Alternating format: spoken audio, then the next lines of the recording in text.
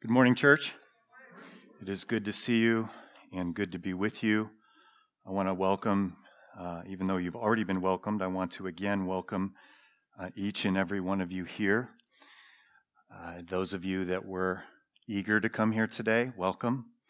Those of you that maybe didn't feel like coming here today and you're here, I want to welcome you as well. I'm going to continue the welcome with these words. To all who are weary and need rest, to all who mourn and long for comfort, to all who fail and desire strength, and to all who sin and need a Savior, Cornerstone opens wide her doors with a welcome from Jesus, who is a friend of sinners. Welcome. Amen. Glad to be together today. For those of you that are visiting or haven't been here in recent weeks, we are on a journey through the book of Romans. And whoever is preaching here on Sunday morning, whoever is preaching anywhere on Sunday morning, my understanding of a preacher's responsibility is to serve the word. My responsibility this morning isn't to entertain you. It isn't really to be eloquent, but it is to serve the Word of God to you so that you would know Him and love Him and be changed. And so just a little background before we dive into it. Hopefully you still have your Bibles open to Romans 11. We're going to go there in just a moment, or your device open, or if you don't have a Bible, just grab your phone and say Google Romans 11 or type it so everyone doesn't hear you saying it. Type in Romans 11, and we'll look at a few verses together. But let me just set the stage briefly. When we study the Scriptures, we have to understand the historical context, or it's really confusing. We have to know what's going on in that passage. And just kind of let you know what's been going on in this unit of Scripture, we could almost call this area of Scripture the justification of God. God's reputation is at stake in the first century. Something you and I might not think about, but what's happened in the first century is the church was overwhelmingly Jewish. Jesus was Jewish. We almost need a reminder of that. Jesus looked like a Galilean Jew with darker skin and darker hair. He was Jewish, culturally, biologically, everything. And the church was overwhelmingly Jewish. And what's happened by the time Paul has written the book of Romans is that Israel, the Jewish people, the nation of all nations that is chosen by God to be His family, to be special, to be called out, not because they were more ethical or more numerous or superior, they weren't, but simply because He loved them, they are falling away from the Messiah. And the church is becoming increasingly non-Jewish. We don't really think of that today, but that was a massive problem in the minds of first century Christians. And so God's character and His reputation, these people that you've chosen, aren't following you. And so can we trust you? Is God real? So this is the issue that's going on in Romans 9 through 11. And we'll get to kind of the core of the message in a few minutes, but let's just dive in and look at these first few verses of Romans 11, which is dealing with this problem that I just articulated. So Paul says in Romans 11:1, verse 1, I ask then, did God reject His people? Like, did He change His mind? Did He reject the Israelites? By no means. And then Paul reminds us, I am an Israelite myself, a descendant of Abraham. Oh, and by the way, from the tribe of Benjamin. Now, we can race right past that little phrase, but that was a big deal. For Paul to be able to say to the Jewish community in the first century, I can trace my ancestry. This was before Ancestry.com, I think, isn't it? First century? I've never even looked at that website, but I think I've seen commercials or whatever. So he could trace his ancestry back to Benjamin, who's mentioned in Genesis as one of the 12 sons of Jacob. It's a big deal. So Paul's first thing he's saying to this first century problem, is God reliable? Is He trustworthy? Can we say that He's honest? The people that He's chosen aren't really following the Messiah that He sent? And Paul's first argument is, look at me. Look at me. Yeah, many are not following, but some are. So that's the first thing he's saying is look at me. I'm an example of one of the Jews who are following the Messiah, Jesus, who has come. Verse 2, God did not reject his people, whom he foreknew. Or if we jump down to verse 5, the end of verse 5, chosen by grace. That's what he means here by foreknew. He foreknew them. So this is Paul's second response. Is God reliable? Paul's trying to justify the character and authenticity and reliability and integrity of God. And the second thing he's saying is, God knew this was going to happen. He foreknew this. He chose them, and he actually chose others as well, which we're going to be getting into in this chapter. He chose this ethnic people, this national people, Israel, but he also chose others. So he foreknew and chose them by grace. That's his second piece of evidence that God hasn't rejected his people. And then let's look at verses 2 through 5 here. The middle of verse 2 through 5, we get his third piece of evidence. Don't you know the scripture? Don't you know the scripture says in the passage about Elijah how he appealed to God against Israel? Verse 3, Lord, they have killed your prophets. So this is a quote. This is Elijah saying, Lord, they've killed your prophets and torn down your altars. I'm the only one left, and they are trying to kill me. I'm the only one left. I mean, that's a pretty pessimistic view. I'm the only one who believes in God. I'm the only one left. And what was God's answer to him? Look at verse 4. I have reserved for myself 7,000 who have not bowed the knee to Baal, this competing deity, this competing God that the Israelites were very tempted to worship. We're not tempted to worship. I have never had anyone come into my office and say, you know what, my struggle, Pastor, here's what I'm struggling with. Worshiping Baal. That's my problem. I need some counseling. Can you refer me to a psychologist or psychiatrist? Is this something you can Is this something you can handle? Worship of Baal. That's not our issue. We have other idolatrous issues. We're going to talk about that in a moment. But this was real for them because Baal was understood to be the god who provided rain. And they needed rain so they could eat. And so it was a temptation to go to those festivals and worship him so that you would get rain, so that you would have food. And so God is saying, no, there's 7,000 that haven't bowed the knee. Verse 5, so too at the present time, so his third piece of argument is there is a remnant, verse 5, chosen by grace. This isn't something new.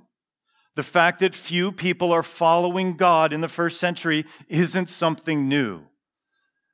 That may be something we need to hear today as we look around our country. Does it seem like few people are following God?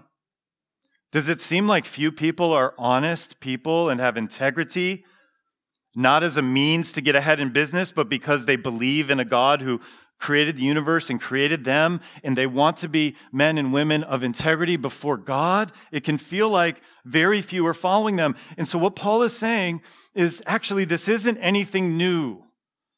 There was a remnant back in Elijah's day, and there's a remnant today. Now, what's new is in the first century context is the church demographics are shifting from almost completely Jewish to being a very small remnant, a minority of Jews. So 3 arguments here, 3 pieces of evidence that God hasn't rejected his chosen people. Paul says, look at me. He says, God's chosen them by grace. He foreknew this. And 3, there's always a remnant. There's always a remnant. So, there's some things here for us, but the verse that is coming is what I want to spend most of our time with today as far as how does this relate to your life and my life. It's the verses that are coming. So let's just finish up going through the text, and then we're going to talk about how this relates to our lives today out of verses 6 through 10 mostly. So let's come back and let me finish up. So verse 6, and if by grace, then it is no longer works. Emphasis on God's sovereign grace, him choosing people. That's the emphasis here. A couple weeks ago it was on our faith or our unbelief from the human perspective. This is the divine perspective, verse 6. And if by grace, then it is no longer works. If it were, grace would no longer be grace. Grace is the undeserved favor of God that comes just at His sovereign mercy and love. It's grace. It has nothing to do with our works, has nothing to do with merit. Verse 7. What then? What Israel sought so earnestly, it did not obtain. But the elect did, or those who are genuinely followers of God did. Those who are part of the church, to use first century language, did. So what Israel sought so earnestly, it did not obtain. We're going to come back to this because I want to talk about how this relates to us today and what we are seeking, and that we find what we're seeking. In fact, let me just say a couple more things about verse 7. What Israel sought so earnestly, it did not obtain. If you got your Bibles open or your devices open, look back briefly at verse 31 of chapter 9, 9:31. It's kind of related to verse 7.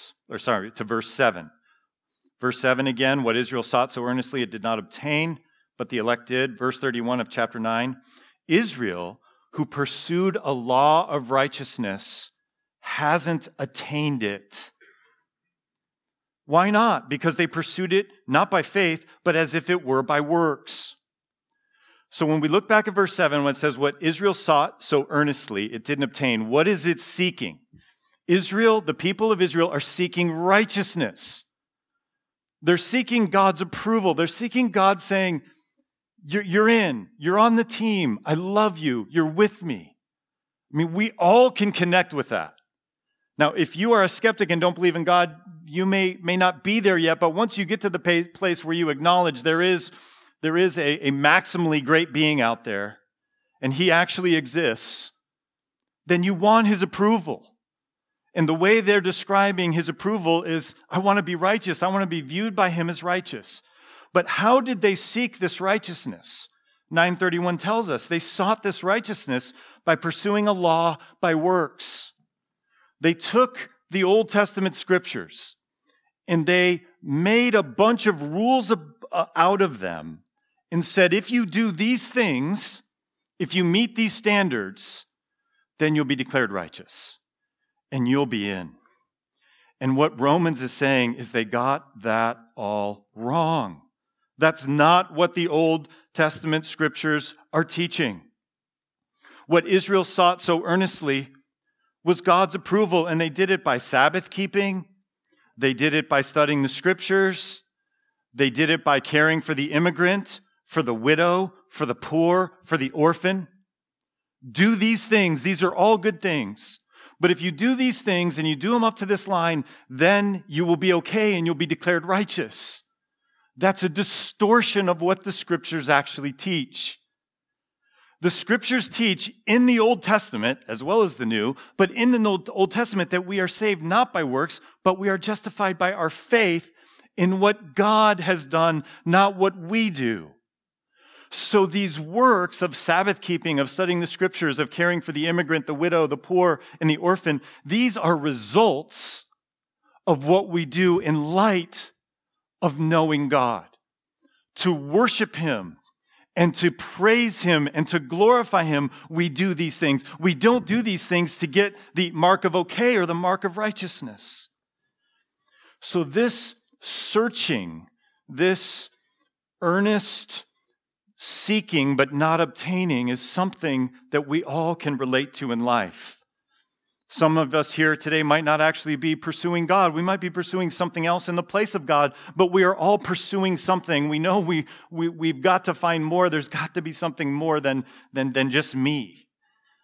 And so they're seeking God, but they didn't find it. They didn't find Him. They didn't find righteousness. Look at John 5, another verse that relates to this experience, this dynamic. Jesus is speaking here. And He's speaking to the religious leaders of the first century. He's speaking to the pastors, if you will, of the first century. You diligently study the scriptures because you think that by them you possess eternal life. These are the scriptures that testify about me, yet you refuse to come to me, to Christ, to have life. The Old Testament scriptures, the Hebrew scriptures, testify to this Messiah who's going to come, and I am the Messiah. You have taken the scriptures and came up with this codified reasons of how you get the stamp of righteousness, and you've missed what the scriptures are pointing to. They're pointing to a person. They're pointing to Jesus. They're pointing to me. So, I think you get where I'm going now, where I'm going with this passage that seems so irrelevant to most of us at the beginning. Okay, when we think about the historical problem here, the historical problem is the church is becoming overwhelmingly not Jewish. I mean, just like Baal, that's not what you were struggling with this week, probably. That the church is overwhelmingly not Jewish. Nobody in my office this week. No prayer cards about that this week. But we can connect very much with what they were seeking. They were seeking to be okay, to be righteous before God, to know that they're going to hear, well done from him. How do we go about this? How does this happen? As I was thinking about works and finding ourselves and who we want to be and who we are, most of us are somewhere on that journey of leaving behind who we are and trying to become who we want to be.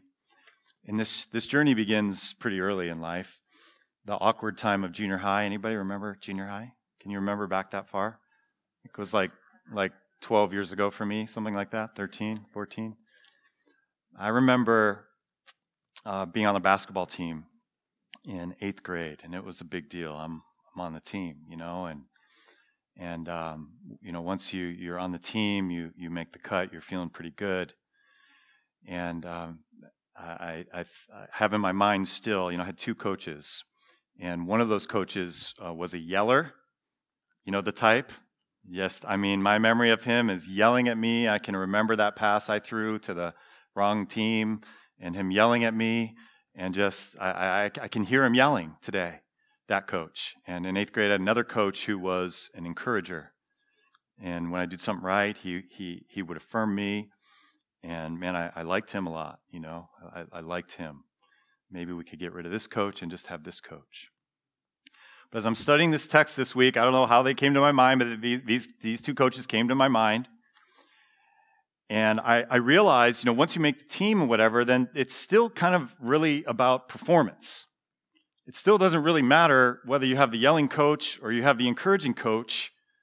The reality is the guys that start the game are the 5 best players. And those it's a fight to be one of those guys. It's all about my quality, about who I am. And so there's this, my quality of play, am I going to be one of those guys? And if I am, if I do this, if I do that, he's going to pull me out. And you're just, and my identity's tied up in that. So why am I telling you all this? I'm telling you all this to say that the Lord Jesus isn't really like either one of those coaches. To use the language of Romans 11, the Jews wanted to be declared righteous. To use our language, we want to just be okay. God, are you okay with me who I am?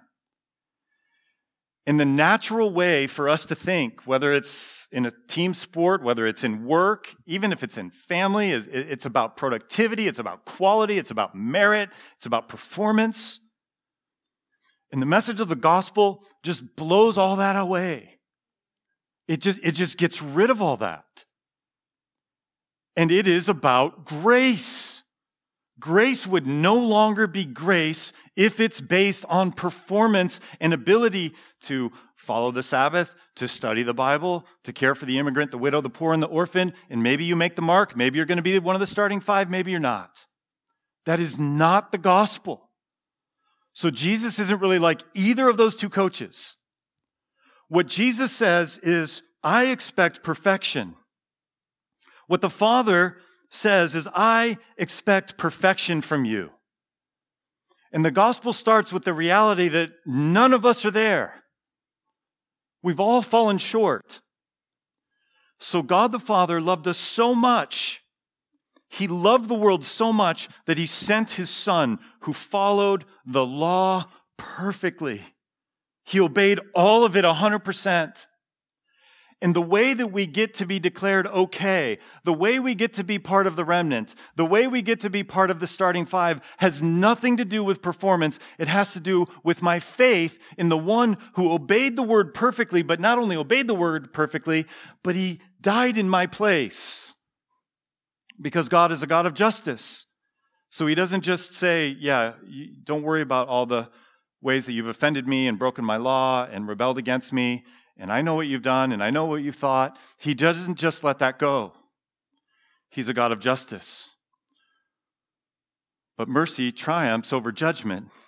And so we see the mercy of God in that he pours out this justice upon his Son.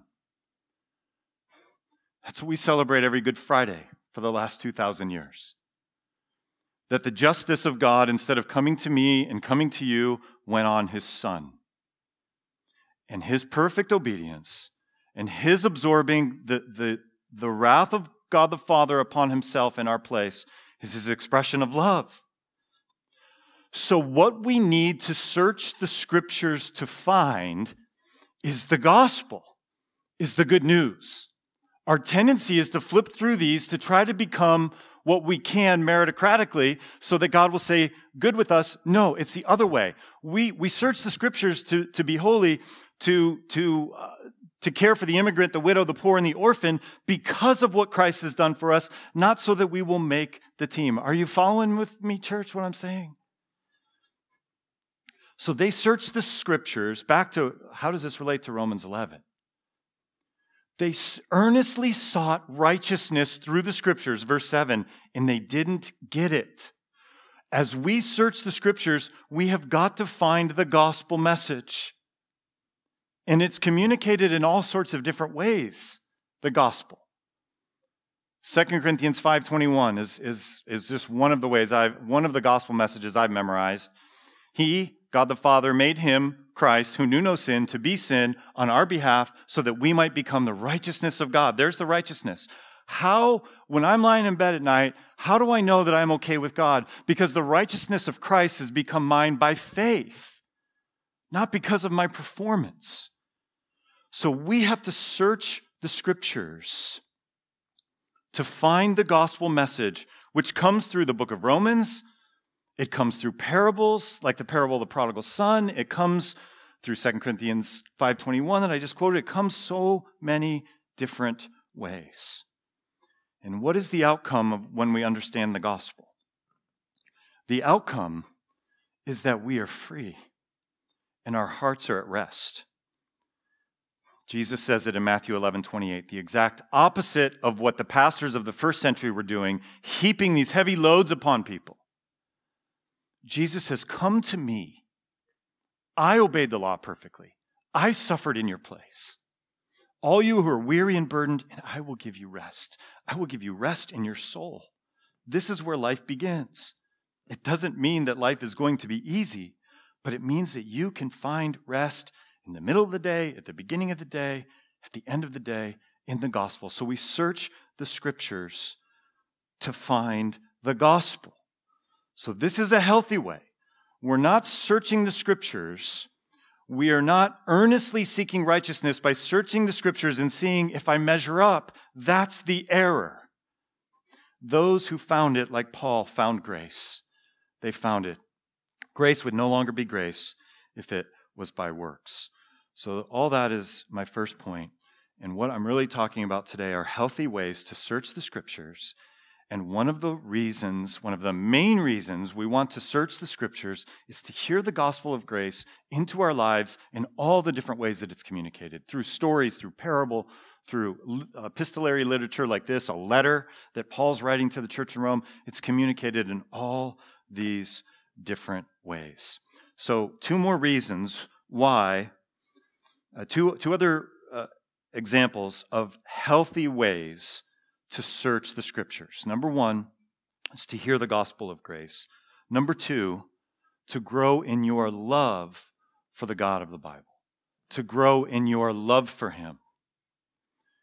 You know, this is the opposite of the Pharisaical first century approach We're searching the scriptures to make the team, to make sure I'm feeling good enough that I've got up to this standard. No, we want to search the scriptures and ask God to give us hearts that love Him. That love Him. I've said this before and I'll say it again. Most of us don't wake up in the morning just like, I love God. Like that is just not a natural way to wake up. It's a supernatural way to wake up. So if you're waking up that way, that is awesome and that's beautiful. I'm just being honest. I don't generally wake up that way. Anybody else with me? Like I just generally don't wake up having Jesus Christ have the place of supremacy in my heart, and that's what my uppermost affections, what my love is for. My love is going somewhere else naturally. But God, who spoke this incredible universe into existence and sent His Son to die for me, and who loves me, He's the one that I want to love. So one of the reasons that we're going to strive, that we're going to earnestly seek righteousness in the scriptures, is to grow to love Him with all that we have. Mark 12, 28 through 30. Jesus was asked the question by an attorney. Attorney comes to him, religious attorney comes to him. What's the most important commandment? The most important one, answered Jesus, is this: Hear, O Israel, the Lord, our God, the Lord is one. Love the Lord your God with all your heart and with all your soul and with all your mind and with all your strength. Now, as I read this, I kind of count two things, right? And then he actually goes on to a third, but we don't have time to look at that today. But just looking at these two, I see two things here. And what's the greatest commandment? Number one, the Lord our God is one. I see that as one. And then I see a second thing: love the Lord your God with all your heart, all your soul, all your mind, and all your strength. But these two things are so related and so central to what it means to be a Christian. We could easily just skip over, okay, yeah, God is one. Even philosophers know that. If you take a philosophy class or a logic class at UC Berkeley, they'll talk about a maximally great being.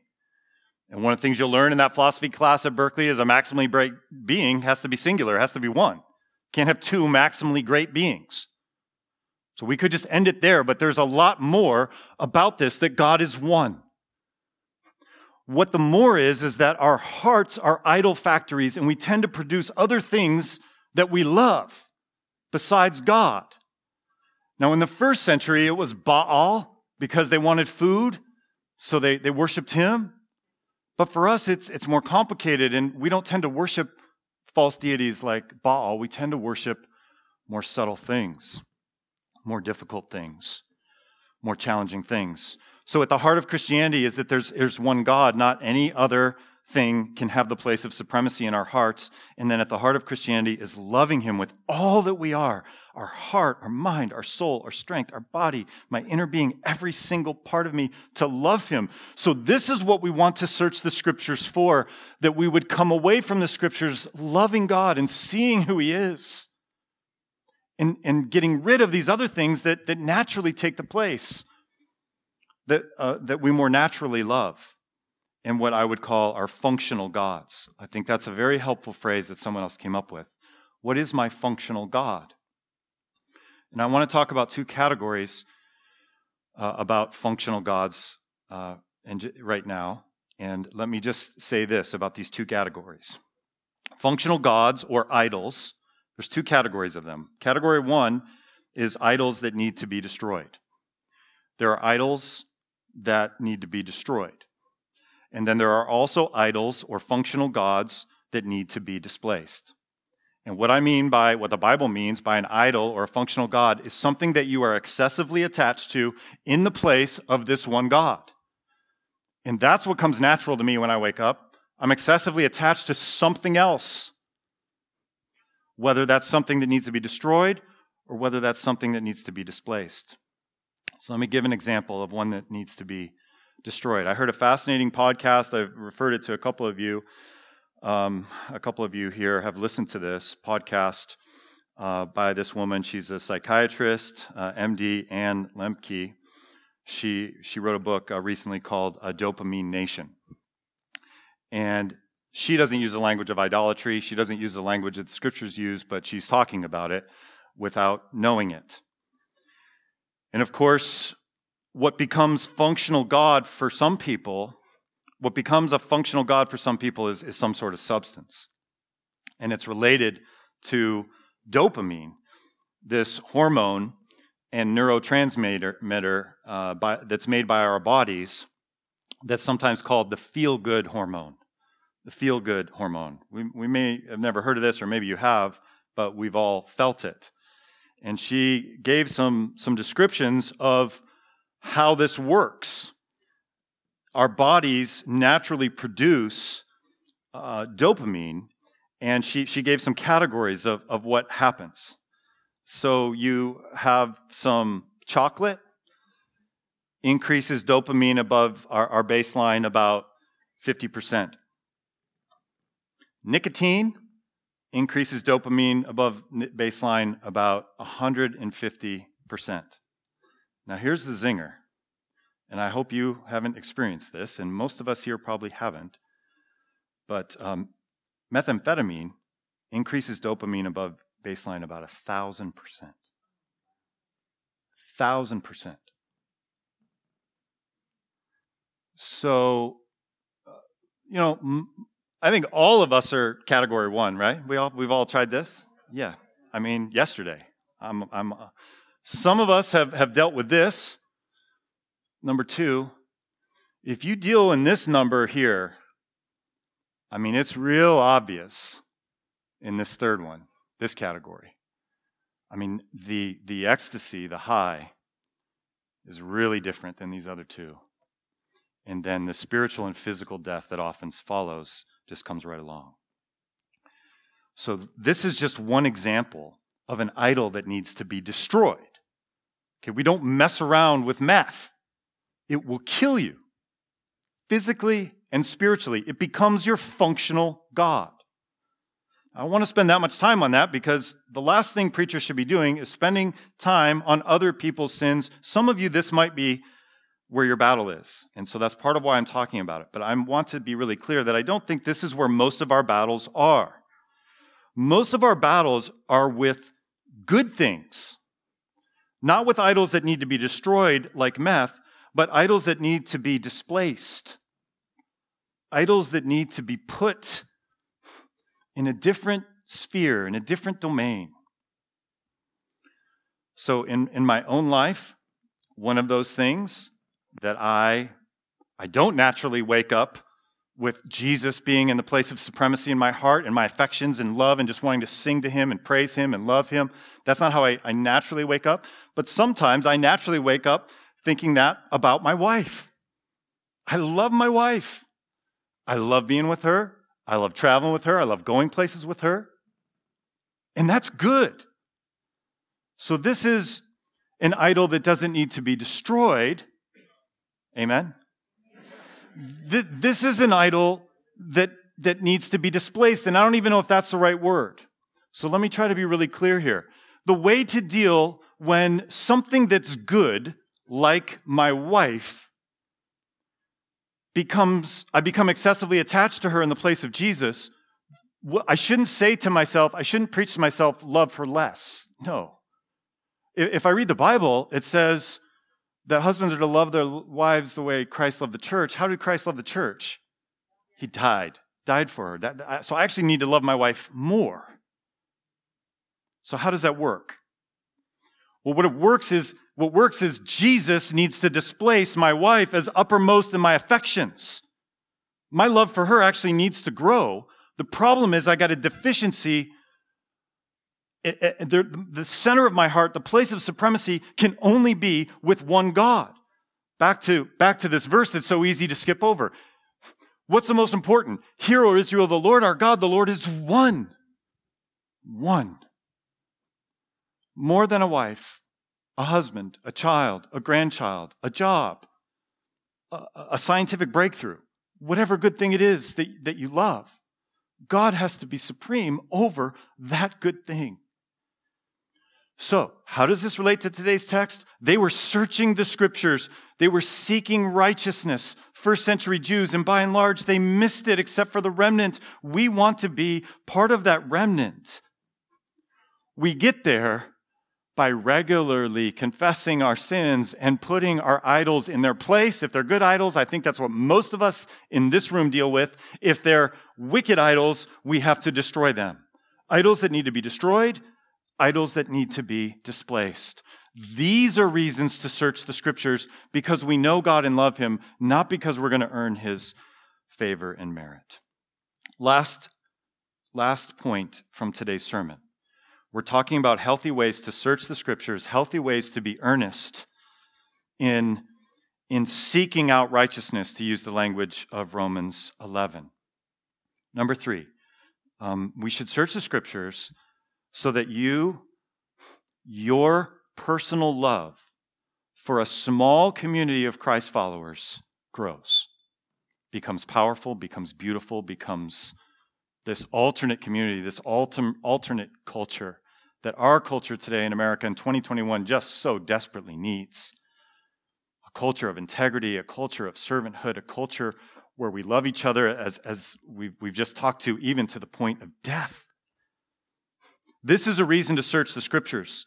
So to the degree that your life seems unbeautiful today, one of the questions you should be asking yourself in searching the Scriptures, assuming you're a believer, if you're not, that's where you got to begin with that one place of supremacy. But if you are a believer, you need to ask yourself the question, how is my love for another few Christians displaying the beauty and glory of God? Look at a text here, John 13. A new command I give you, love one another as I have loved you. And how has Christ loved us? There's two meanings there. We don't have time to go into it too long, but two meanings. One is He's just washed their feet. So how have I loved you? I've loved you in lowly ways of service. A practical expression of that today would be, you can't take care of your home. I love you. I'm going to come and clean your bathrooms. That's the kind of love He's talking about. That's what the equivalent of foot washing was in the first century. A rabbi washing feet. You, this prominent person, coming and cleaning my bathroom, that's what Christians do if that's what that brother or sister in Christ needs. So as I have loved you, so you must love one another. The other meaning of how Jesus has loved us, we've already alluded to, was His death. The kind of love He has is willing to die for those He loved. Now, let me just get real here for a moment. We don't generally get to know people on Sunday mornings to the level that we're going to die for them by coming here on Sunday mornings. So back to my third point, this is why I have for a small community of Christ followers.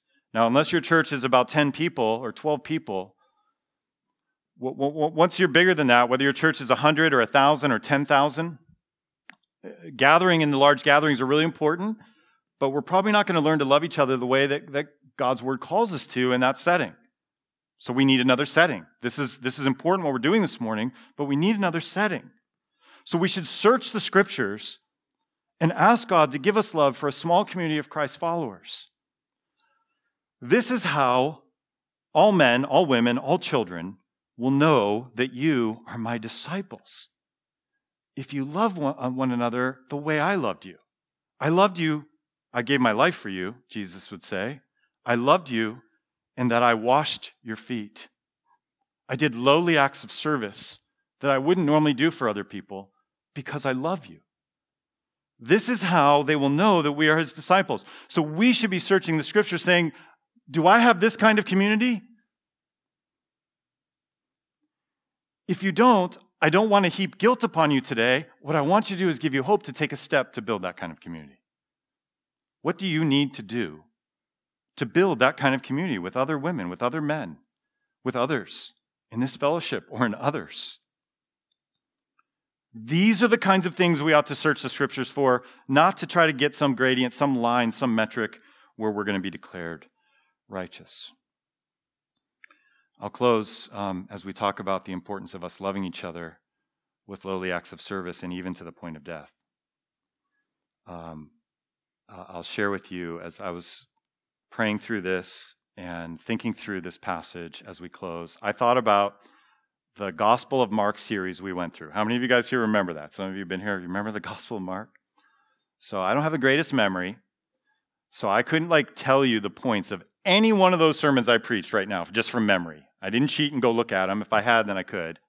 But just from memory, I couldn't tell you any point of any sermon that I preached on the Gospel of Mark. But God still worked in my life as we went through that sermon series. And for me, it's mostly when I'm preparing the sermon that God speaks to me, not when I'm preaching it. So you know what I remember from the Gospel of Mark? You know what stays with me? It wasn't the sermon points in Roman numerals that were on the line. One of the things that stays with me from our series going through the Gospel of Mark is throughout the entire book of Mark, as you look at the life of Jesus, he is constantly trying to get away from the crowds. Do you remember that? Like almost, I think every chapter, he's trying to get away from the crowds. Why? Well, there's two reasons. We don't have time to talk about the first one. One is to get alone with the Father. He wants to get alone with God. That's another sermon. The second reason connects with the third point today. Second reason he's trying to get away with the crowds is to be with whom? The 12. He spent most of his time with 12 guys, developing a relationship with them that's very different than going to a gathering of 100 or 1,000 or 10,000. They talked. He knew them, knew their struggles, and he loved them, and he literally laid his life down for them and for us. A good reason to search the scriptures is to come away saying, God, would you help me to grow in relationships, whatever the barriers are? Maybe you're shy and you have to overcome that barrier. Maybe it's you're just so busy you need to cancel things. This is major. This third point is major. By this, all people will know that you are my disciples if you love one another. Forgot the period there.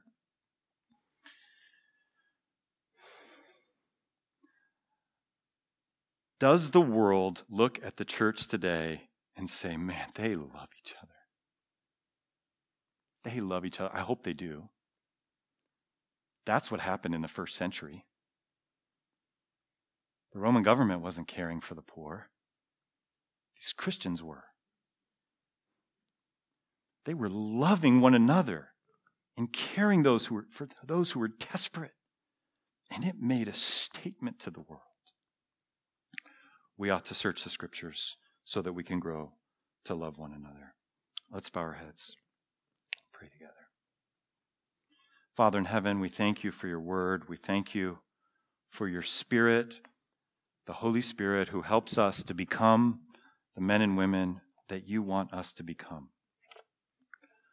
Lord, we pray that we would be able to sleep well at night, knowing that you view us as righteous because of our faith in Jesus, our sin substitute, the one who obeyed the law perfectly in our place. And we pray, God, that we would continually be displacing and destroying idols and giving you the place of supremacy of worship in our heart and our lives. And we pray that you would help us to grow in loving one another. Help us to take tangible steps this week to do that. In Jesus' name, amen.